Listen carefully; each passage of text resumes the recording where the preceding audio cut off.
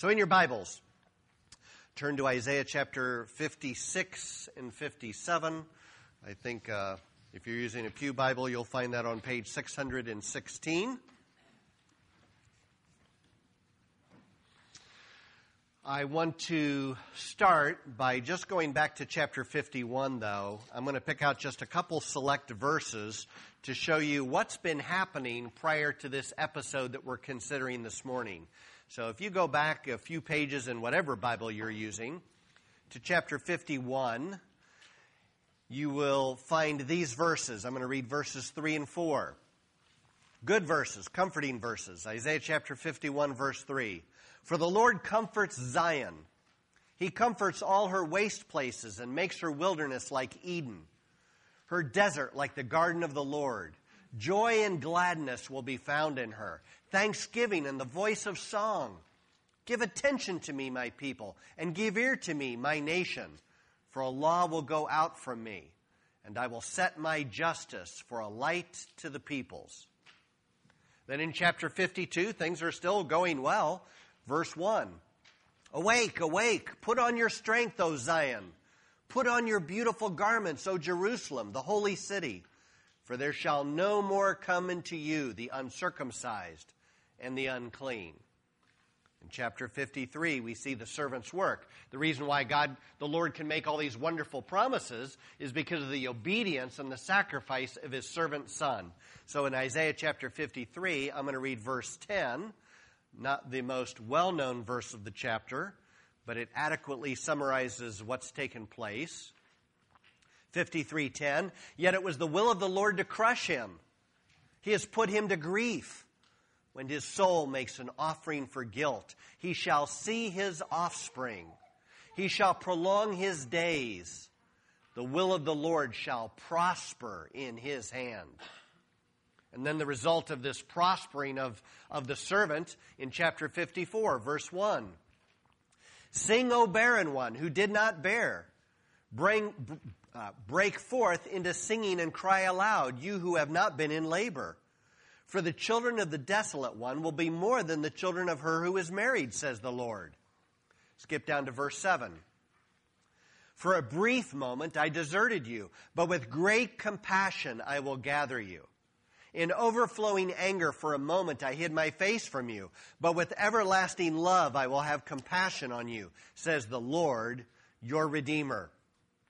Chapter 55, verse 1. Come everyone who thirsts. Come to the waters, and he who has no money, come, buy and eat. Come, buy wine and milk without money and without price. Verse 6, same chapter. Seek the Lord while he may be found. Call upon him while he is near. Chapter 56, verse 1. Thus says the Lord, keep justice and do righteousness, for soon my salvation will come, and my righteousness be revealed. Verse 7, these, and the these refers to these outcasts. The these refers to those that seem like they might be excluded from Jerusalem, that might be excluded from this great redemptive plan of God. These eunuchs and these foreigners, I will bring to my holy mountain and make them joyful in my house of prayer.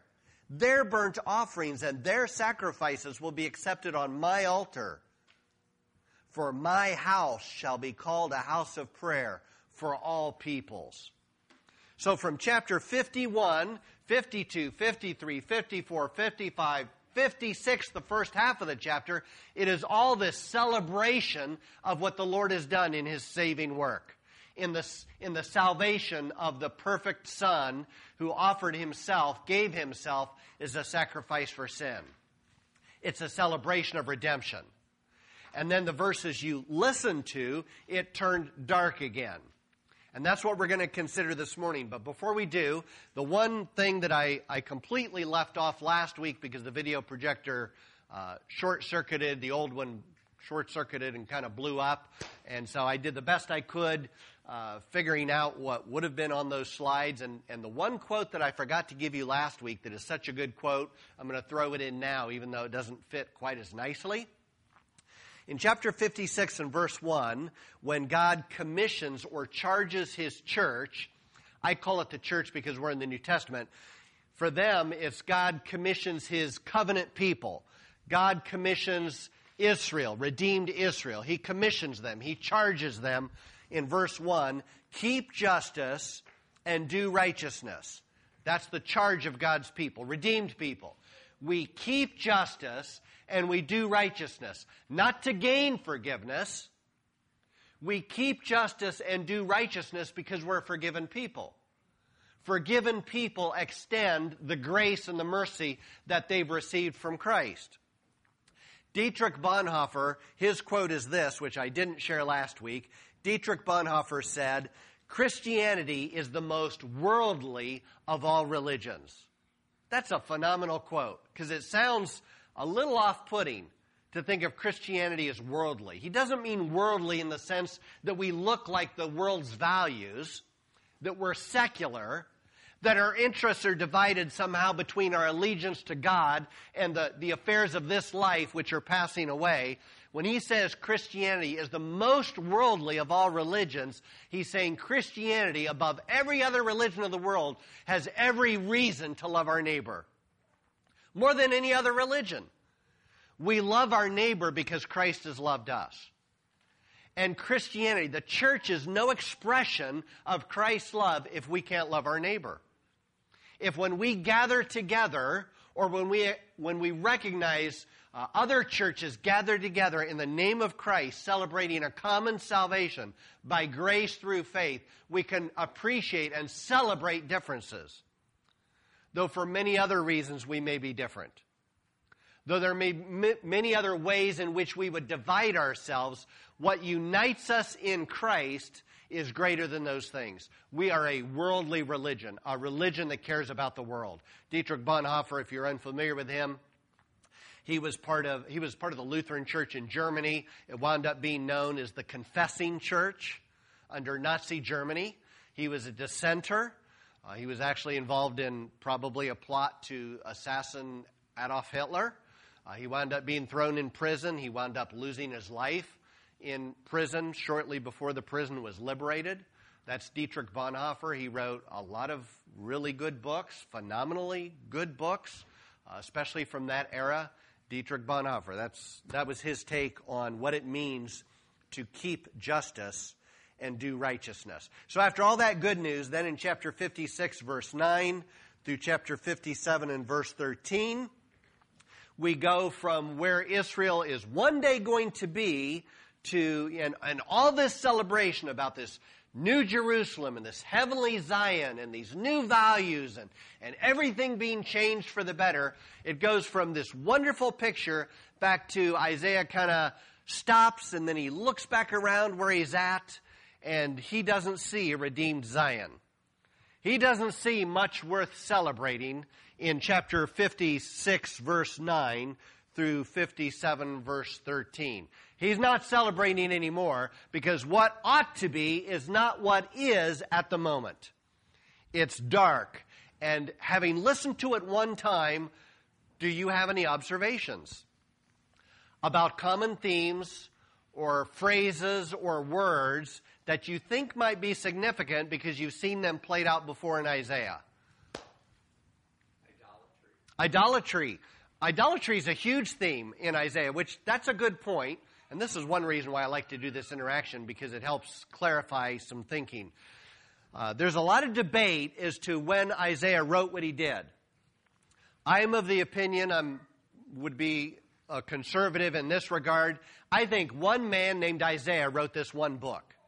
And he wrote this one book, and he wrote about things he was seeing in his own lifetime. He wrote about things that would happen a generation after his lifetime. He wrote about things that would happen centuries after his lifetime, like when Jesus the Messiah dies on a cross, Isaiah 53.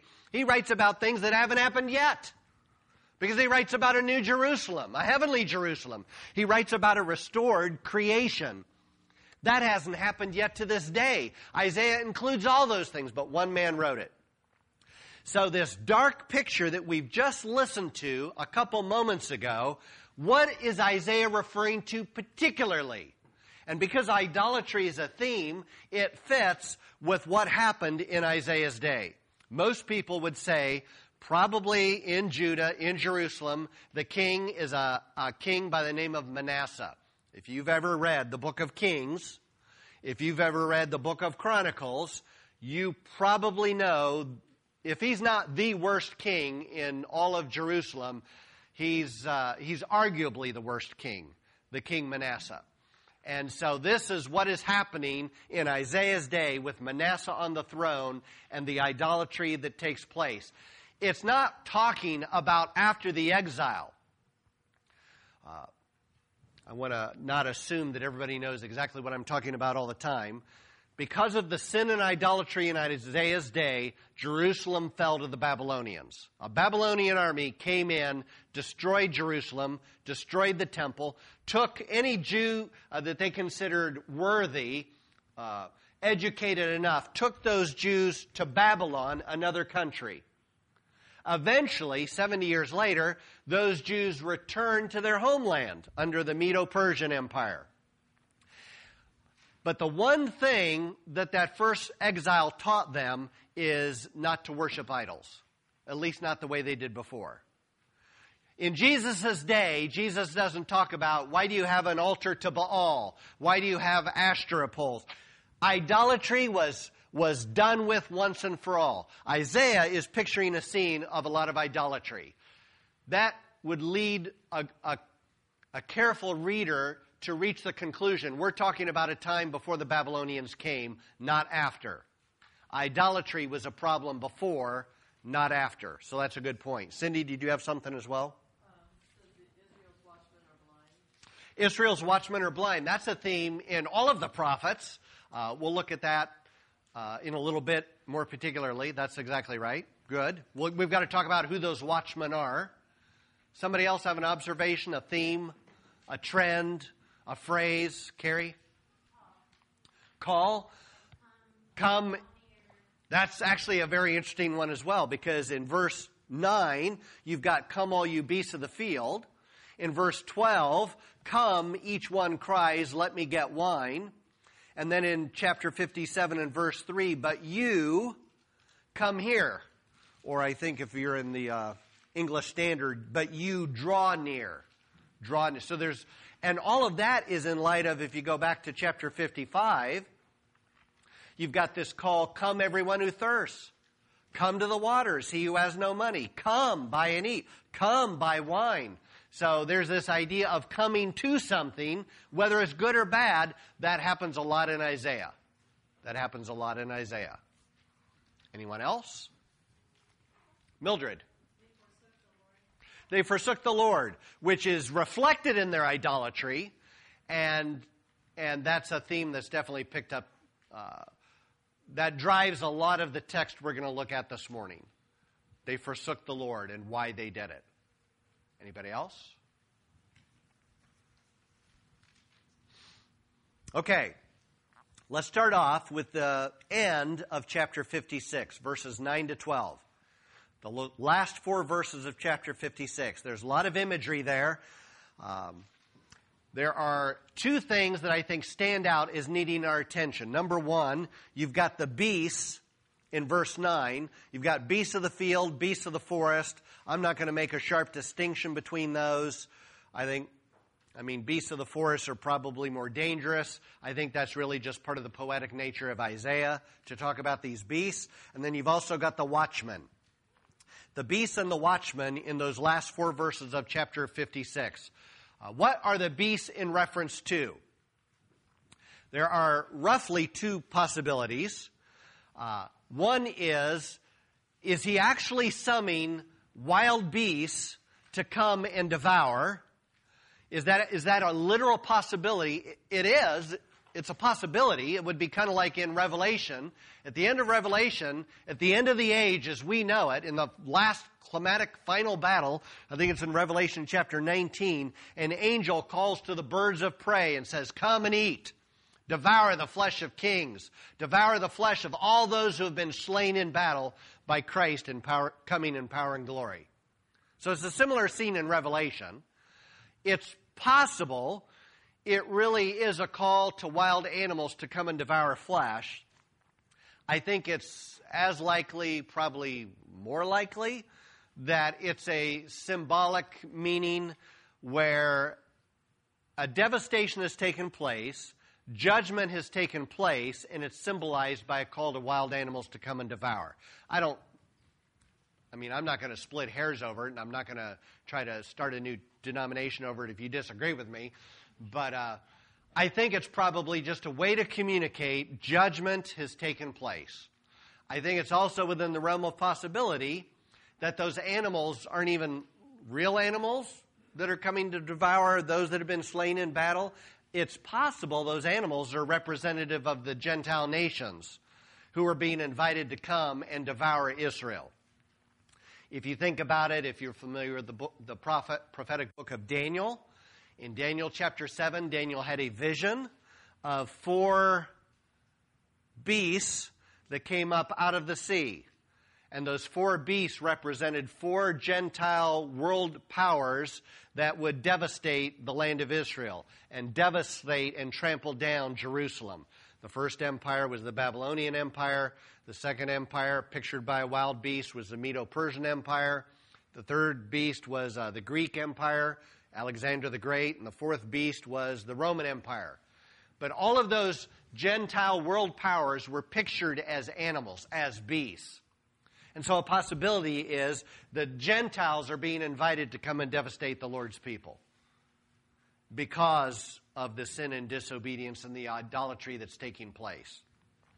The second thing regarding the watchmen, who were the watchmen, I want you to turn in your Bibles to Jeremiah, which is just a few pages forward. After Isaiah is the book of Jeremiah. I'm reading Jeremiah in my own working through whatever part of the Bible I'm working through, and I read these verses and they stood out to me. So go to Jeremiah chapter 5. I think you have another picture of the watchman.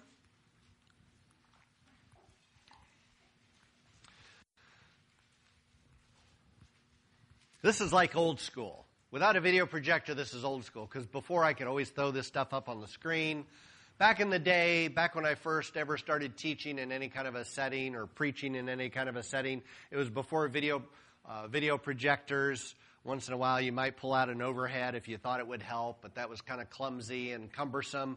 But most of the time, you just had to tell people to turn in their Bibles to different passages, and you'd hear all the ruffling of pages. And now that just doesn't happen anymore. It's kind of a sad thought, but at any rate, Jeremiah chapter 5, verse 30. Last 2 verses of Jeremiah.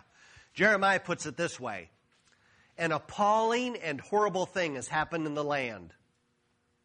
The prophets prophesy falsely. The priests rule at their direction. My people love to have it so. But what will you do when the end comes? Those are Israel's watchmen. You've got prophets and priests. The prophets prophesy falsely. The priests are only too happy to get along and cooperate with this. And it doesn't do Israel any good. Go over to Jeremiah chapter 6, verse 13. Jeremiah 6, verse 13. For from the least to the greatest of them, everyone is greedy for unjust gain. From the prophet to the priest, everyone deals falsely. They have healed the wound of my people lightly, saying, peace, peace, when there is no peace. And then in verses 16 and 17, the Lord responds, thus says the Lord, stand by the roads and look, and ask for the ancient paths, where the good way is, and walk in it, and find rest for your souls. But they said, we will not walk in it. I set watchmen over you, saying, pay attention to the sound of the trumpet. But they said, we will not pay attention. What's happening in Jeremiah is also what's happening in Isaiah. So in Isaiah, back in chapter 56, the Lord sets or has these watchmen, and they're described 3 ways. Number 1, they're blind. It's kind of like the number 1 qualification if you're a watchman. Like there's a lot of job opportunities right now. If we still had a category of job opportunity where you could apply to be a watchman and you got a sign-on bonus and you made so much per hour, probably the first qualification would be, can you see? Because If you can't see, you're probably disqualified to be a watchman. And in this particular case, Israel's watchmen lack the one necessary qualification that's required of a watchman, and that is to be able to see. And they don't. Secondly, they're described as silent dogs. So, a watchdog, its job is to watch for harm. But these watchdogs, these leaders of Israel, who were to sound the alarm, are like silent dogs. When my kids were little, there's only one dog they remember. We had one earlier dog that didn't work out. She died because of health complications pretty early. But the kids grew up with one dog. It was Molly. Molly was a great dog. She was a mutt. She looked like a German Shepherd, but she was way too small. So she was half German Shepherd and half something else. Super smart dog, but Sarah could never get her to get the paper. That was the one thing. I think she just didn't want to do it because I can't believe she wasn't smart enough to do it. We'd let her out the front door when we moved to the city. She hated the city, by the way. We lived in the country prior to that. She loved being in the country and roaming and chasing, and the pasture would grow up and you'd see her hopping, through the pasture chasing rabbits or whatever, and once in a while she'd go over to some neighbors a quarter mile away or 0.2 of a mile away and get in their chickens, which wasn't so good. But at any rate, the point is this. Molly was not a good watchdog unless you wanted to know when the burglar left. Like when somebody came, she was only too happy to see them. But when somebody left, and it didn't make any difference whether it was friend, family, whoever, when anybody left, she went ballistic. You knew somebody had just left because that was her thing. But if we got Molly to be a watchdog, she was kind of a failure. Because if somebody has just robbed you, it's kind of too late to know that. So she was a failure. So Israel's watchmen were silent dogs. They're described as basically being lazy and fat, which is Sarah's dog Elsa. Elsa's just a lazy, this is a dog that she did not experience puppyhood. She was born old. And the only time she acts like she has any life in her at all is at wintertime. She does like winter and she likes snow. And she's kind of a little bit different dog then. But most of the time, she's just a lazy dog. She sleeps and she would be happy to eat. But that's about it. Israel's watchmen are blind and they're like these dogs that are really not good for anything. And then the third description they're given is that they're shepherds without understanding. They're self-indulgent. Shepherds in the Old Testament in particular has less to do with, in the New Testament, sometimes people think of pastors as being shepherds because pastors are called that. But in the Old Testament, a shepherd was a king, probably. Kings were regarded as Israel's shepherds. They are to guide the people. But these shepherds in the Old Testament, in Isaiah's day, were foolish shepherds. They lacked understanding. They were only in it for themselves. They were kind of like the rich fool, where they only wanted to heap up wealth for themselves. They wanted the good life. They wanted to experience, eat, drink, and be merry, for tomorrow you will... Well, actually, they didn't talk about tomorrow you will die. They said tomorrow will be like this day. It might even be better. As if they had any control over tomorrow. It's a fool who thinks that they can celebrate today and tomorrow's going to be the same way because that's how life works. We are never given hope of tomorrow. I'm not given hope of the rest of the day. You're not given hope of tomorrow. The Bible's message is loud and clear. You don't have that hope. These shepherds are living as if now is all that matters and tomorrow will be a duplicate of today. And they're wrong.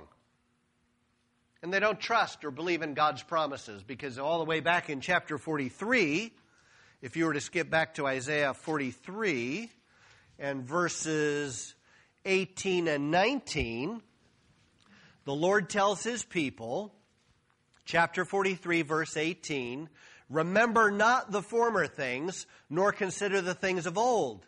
Behold, I'm doing a new thing. Now it springs forth. Do you not perceive it? I will make a way in the wilderness and rivers in the desert. The Lord promises His people it's not always going to be as it is right now. I'm going to do a new thing. This new plan of redemption, of restoration, of making all things new. But Israel's shepherds aren't interested. They're only interested in the next drink for today. They're only interested in lining their pockets for today. They don't believe judgment's ever coming. They don't believe there's ever going to be a new day. And they couldn't be more wrong. It's easy to take what we're reading in this dark passage and immediately apply it to the United States of America. Or easy to apply it to the cultural church in America, where you've got leaders both in political realm, in the religious realm, where nobody's sounding the alarm. They're like blind watchmen. They're like lazy dogs. And nobody wants to say what the truth is. And we pretend like there really isn't a problem when there is. And what I'm reading about in Isaiah from 2,600 years ago is some of the same stuff that happens in our culture, in our church, not hopefully our church in particular, but in the American church, where oftentimes compromises are made and the truth of God really isn't being proclaimed. And we don't really believe God can do a new thing, that the church's best hope of existence is to strike up compromises with the world and make peace with the world so that we are in a safe place. I don't believe Christ has ever called the church to make compromises or to duplicate what the world does. We're to stand out as ambassadors of another world. We're to stand out as people who believe that God does new things. My life is to be a testimony of something new that God can create out of something very old and something broken. The church as a community is meant to reflect that, to image that to a world that is in darkness, like in Isaiah's day when Israel was in darkness. Now let's go to chapter 57. In chapter 57, we go from Israel's watchmen to a statement about the righteous. It reads, chapter 57, verse 1. The righteous man perishes, and no one lays it to heart. Devout men are taken away, while no one understands. For the righteous man is taken away from calamity. He enters into peace. They rest in their beds who walk in their uprightness. So is it a good or a bad thing that the righteous man perishes? Good or bad? It's good for them? He's taken away from calamity. So the righteous man perishes, but the Lord is taking him away or taking her away, taking them out of a situation that the devastation and the calamity would be so oppressive. It would be so bad that it's a mercy they're being removed. I don't know if you've ever heard, sometimes preachers or commentators speculate about Moses. Moses didn't enter the promised land. His last 40 years, he worked to get in the promised land. He was the servant of the Lord who was charged with taking Israel into the promised land. But because of an act of disobedience on Moses' part, he didn't actually enter. The Lord showed Moses from a mountain the promised land, and I think it was almost visionary all that he saw, because I think he seemed to get this panoramic view of the good land flowing with milk and honey. But he didn't enter. And Moses pleaded to enter. And the Lord said no. In fact, the Lord more or less told him I'm done talking about it. You're not entering the promised land. And Moses died short of actually entering the promised land. Was that good or bad? It's often speculated it was a good thing. That it was God's mercy that Moses not be allowed to enter the promised land. Because if he had entered, he would have found out it was a lot of the same old Israel. It was a lot of the same old stubborn hearts. And so it was a mercy that he was spared from going into the promised land and having to deal with that and see the waywardness of the Hebrew people. So in this case, the righteous are spared. The righteous are taken away from calamity. And it says no one lays it to heart. It's like nobody cares. There's kind of a principle in here as well, where often there are notable examples in Scripture that before judgment falls, the righteous are taken out. Before God destroyed mankind, the earth, with a flood in the early chapters of Genesis, he waited as Noah built an ark that would sustain himself and his family, 8 members in the family, and 2 of every kind. Unless it was a certain type of animal, some of which would be sacrificed, they took 5 of every kind. But all that was prepared before judgment fell. So the righteous were spared judgment. Judgment wouldn't fall until the righteous were adequately in a safe place. Before God's judgment fell on 2 cities called Sodom and Gomorrah, an angel was sent to pull out Lot and his family. Now, you know Lot's wife turned back and she was turned to a pillar of stone. But before judgment fell, and it was very explicit, judgment would not fall until these righteous were taken out. Before judgment fell, Lot and his family, Lot and his wife and his 2 daughters were taken out of the city. And then judgment fell. Now, I was raised a certain way to believe about the end of the world as we know it. And there's some merit, and then it's a legitimate view where there's some that believe that before God's judgment falls on the age in which we know it, Christ is going to rapture his church out of the world. And then judgment will fall. That does fit this pattern. I can't say that I'm completely comfortable with that, but if it happens that way, I've always said I'm going to go with it. You know, even though I may not expect it like that exactly, a pre-tribulational rapture, if it happens, I get to go too. And that would fit this pattern. Before judgment falls, the righteous are preserved. In this case, the righteous are preserved in that they perish. But they're in a safe place. It says, he enters into peace. They rest in their beds who walk in their uprightness. Look at the last verse of chapter 57. The last verse says, there is no peace, says my God, for the wicked. Which we've read about in Isaiah before. There's peace for the righteous, even though they may perish physically, but there is no peace for the wicked, says the Lord. The interesting thing is, too, in those first 2 verses of chapter 57, when it says nobody lays it to heart, I would suppose I always took that like they don't care. The world doesn't care that the righteous perish. The world doesn't care whether our church gathers on a Sunday. The world doesn't care about our opinion. The world doesn't care what we say the Bible teaches. They don't care. And if we perish, if we're gone, if they decide to destroy the building, make it hard on churches, make it hard on Christians, they don't care. But it's actually a lot more than that. That's not actually even the main meaning of those first 2 verses. When it says, the righteous man perishes and no one lays it to heart, when it says devout men are taken away while no one understands, what they don't understand is that this means judgment is going to fall on them imminently. Because God is sparing his people before judgment falls. That's what they're not understanding. It's not just that they don't care whether we exist. What they're not understanding is that the removal of the righteous means the boom is about to fall on them. That's what they don't understand. I think that's a completely different take. But I think that's exactly what it means to say in those first 2 verses. Then you have verse 3. But you. So now we're transitioning from the righteous man to everybody else in Israel. But you draw near, or come here. And then he describes them, sons of the sorceress, offspring of the adulterer and the loose woman.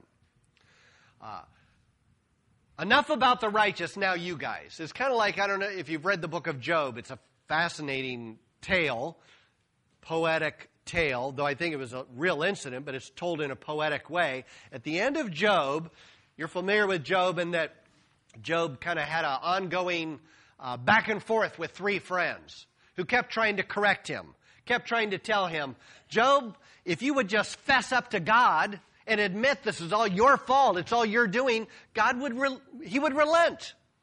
And at the end of the book of Job, when the Lord confronts Job, because Job wasn't entirely right, though he was more right than his 3 friends. So the Lord corrects Job, and then the Lord turns and says, now about you three, come here. Those three friends. It's in Job. I don't know that I wrote down the verse. It's in Job chapter 42 and verse 7. Then the Lord basically says, now you three, you better ask Job to pray for you.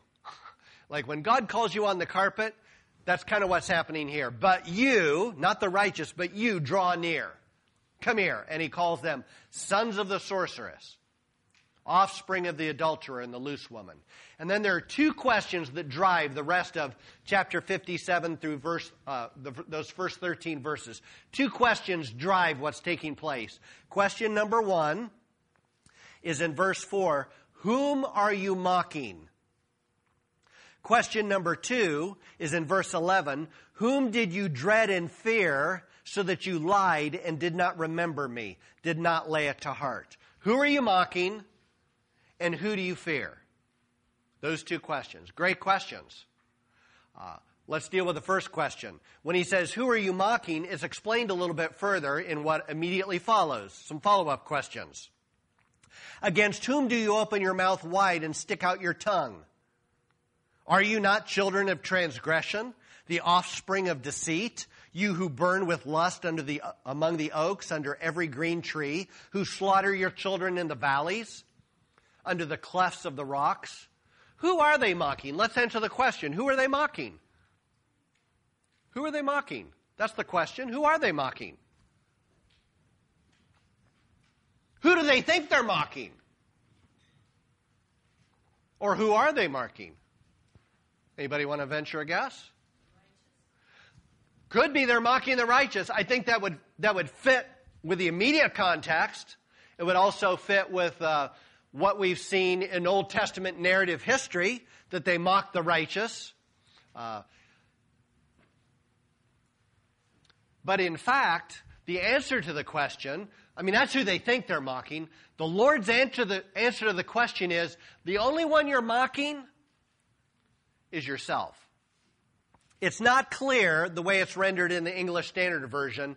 The Holman Christian Standard Bible makes it a little clearer, and so far as I can tell, most scholars would agree with this opinion. It's just kind of unclear the way it's written. So the Holman Christian Standard reads this way. Verse 4, who is it you are mocking? Who is it you are opening your mouth and sticking out your tongue at? Isn't it you rebellious people, you race of liars? The only person you're mocking is yourself. You're not mocking God. God will not be mocked. As a man sows, he shall also reap. He isn't mocked. God doesn't make threats that fall on the ground that never take place. You don't mock God. If you're going to mock God, the only one you're mocking is yourself. It's kind of like we have a proverb in American culture, or I don't know where it derived from originally, but he who laughs last laughs best, something like that. The only one you're mocking is yourself, because this is going to fall on you. That's another story from Job, where I think it's Elihu, which is a fourth individual in Job, who says good things. He's not like the three friends, but Elihu says, when you sin, like that doesn't tarnish God's reputation. When we sin, we aren't tarnishing God's reputation. God is no less God when we walk in paths of disobedience. When I choose to walk a path of disobedience, the only one I hurt is myself and the people around me. But I haven't tarnished God's character. I haven't somehow diminished His power and His glory. When I sin, I hurt myself and the people around me. That's Job. That's Isaiah. That's also the prophets. It would be a story like, probably the ultimate story would be Jesus. When Jesus was on a cross, there were those that ridiculed Him on the cross. They mocked Him on the cross. You who can save the world, save yourself and come down from the cross and we'll believe. They mocked.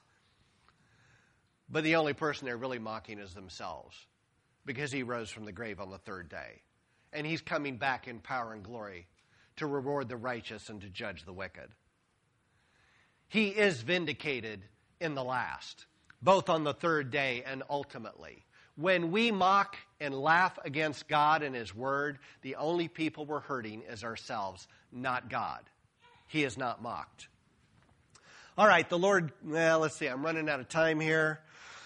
In verses 5 to 8, there are two interrelated sins. Those two interrelated sins in verses 5 and 8, you've heard them read once, but these interrelated sins are idolatry and adultery.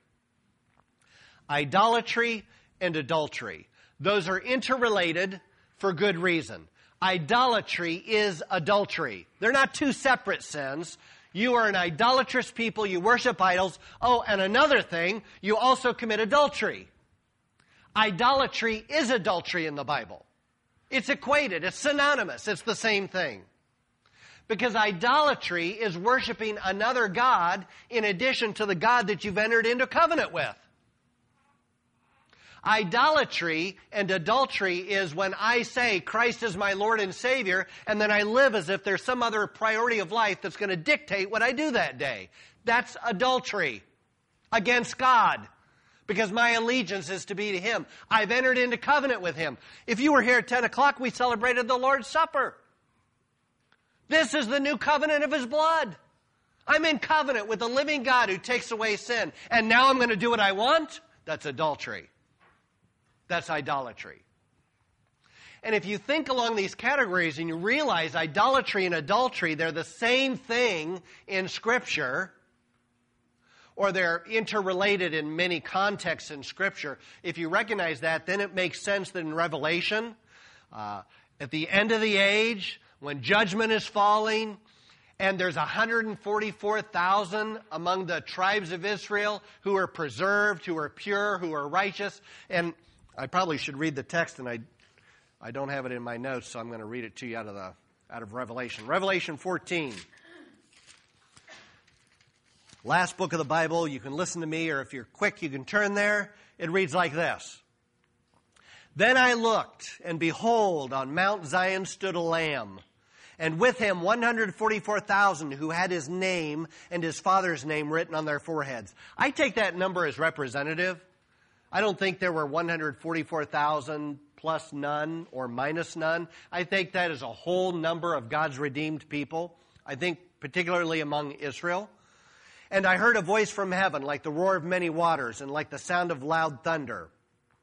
The voice I heard was like the sound of harpists playing on their harps.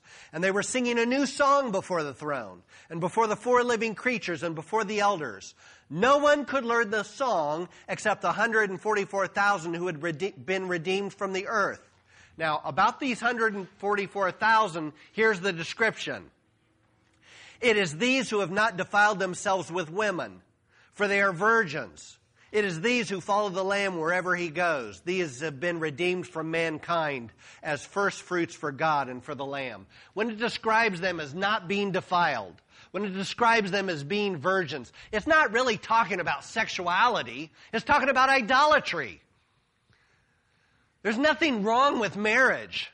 What it's talking about is people who have remained devoted and chaste before the God in whom they worship and serve and have been redeemed by. They're loyal to God. They're chaste. They're pure. That's what it's talking about. All right, back to Isaiah. So you've got these two themes of idolatry and adultery. Let me see. Let me skip down to verse 10. Here's the result of their unfaithfulness to their covenant-keeping God.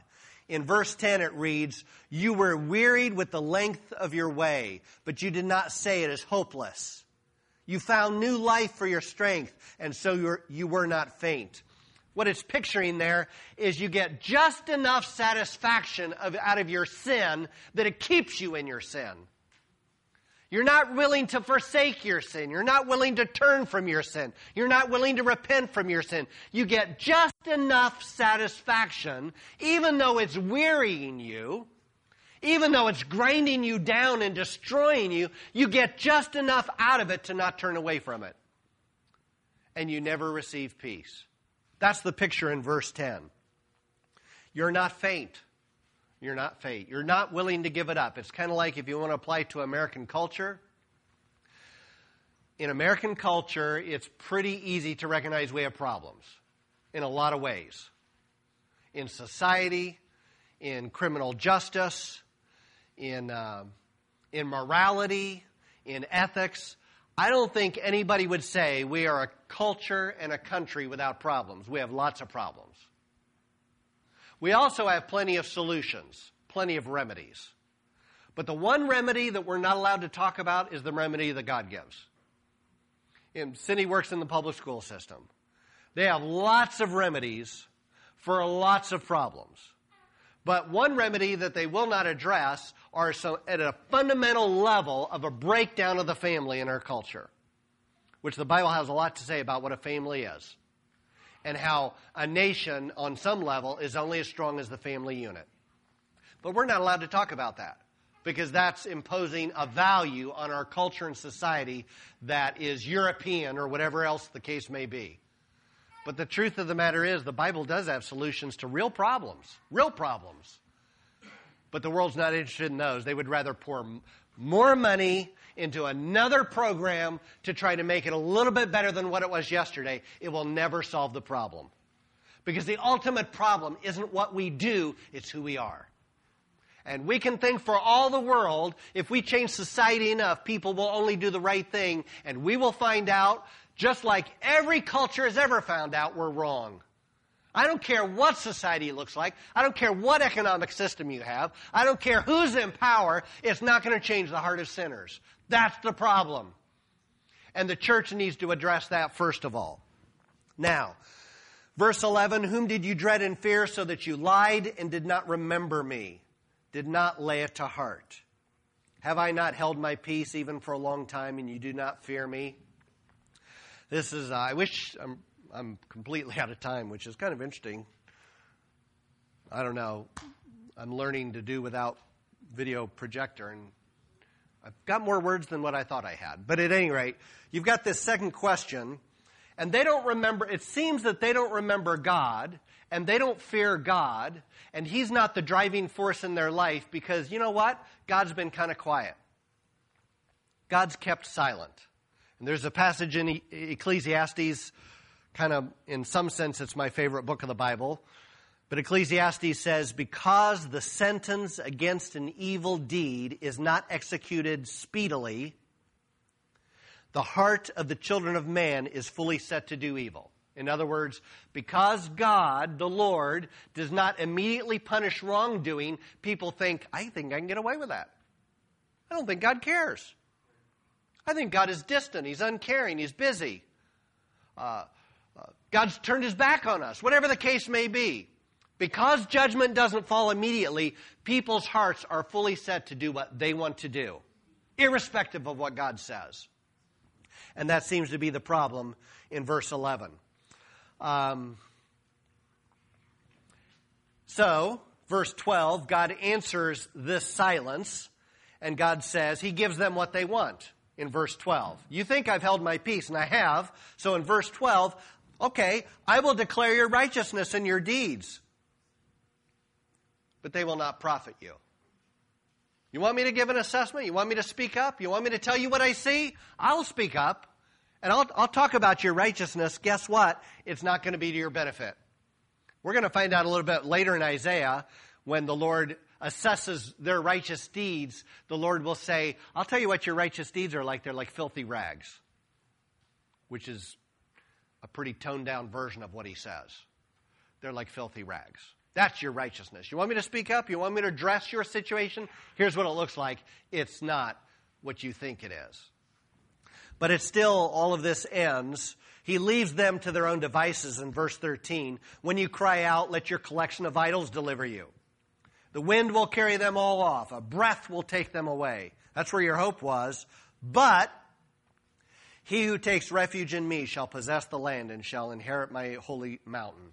The Lord will not forsake His people. The church, because we are in 2021, the church, we find ourselves in that last part of verse 13. I don't care what happened. I do care. At the end of the day, it doesn't make any difference what happens in our country or in the world. The Lord will not forsake His people. The righteous will inherit all the promises Christ gave to the church. We will. Because God is still on the throne. He has never not been on the throne. The righteous will be rewarded. The wicked will be punished. So why don't we live like it?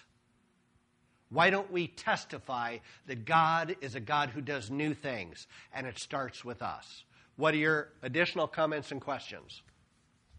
Carrie.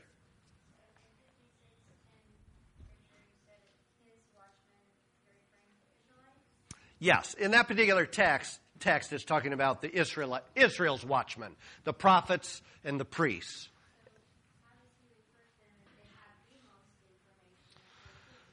Because they're not declaring what God says is actually true and happening. Like in Jeremiah's day or in Isaiah's day, Isaiah and Jeremiah are saying, because of your idolatry, because of your adultery, because of your sin, the Lord's judgment is coming. And then you've got the watchman saying, oh no, the Lord is speaking a message through me. It's all good. Peace, peace. It's standing up in a church and saying, peace be upon you. Go live your own life. Go identify however you choose to identify. As long as you're true to yourself, God's peace is on you. God loves us one and all. That's a watchman who's forsaken his duty. Because there is no peace for the wicked. There's peace for those who have repented and received the forgiveness of sins in Christ. And my sin may be different from your sin or somebody else's sin, but sin must be repented of. So in their day, they had a message of judgment and repentance that they weren't preaching. They were saying, it's all good. God's going to take care of us. God loves us. We're His chosen people. We're all God's children. That's a message that doesn't deliver. Somebody else? This is how the Bible is so incredibly relevant. Isaiah could have been written like, in such a time as this, what should we tell God's people? You could come up with something out of Isaiah, and this is 2,600 years old. And it's written for today because people don't change. The sin nature doesn't change. God's salvation doesn't change. This is the triumph of what only God can do. Let's stand and be dismissed in prayer.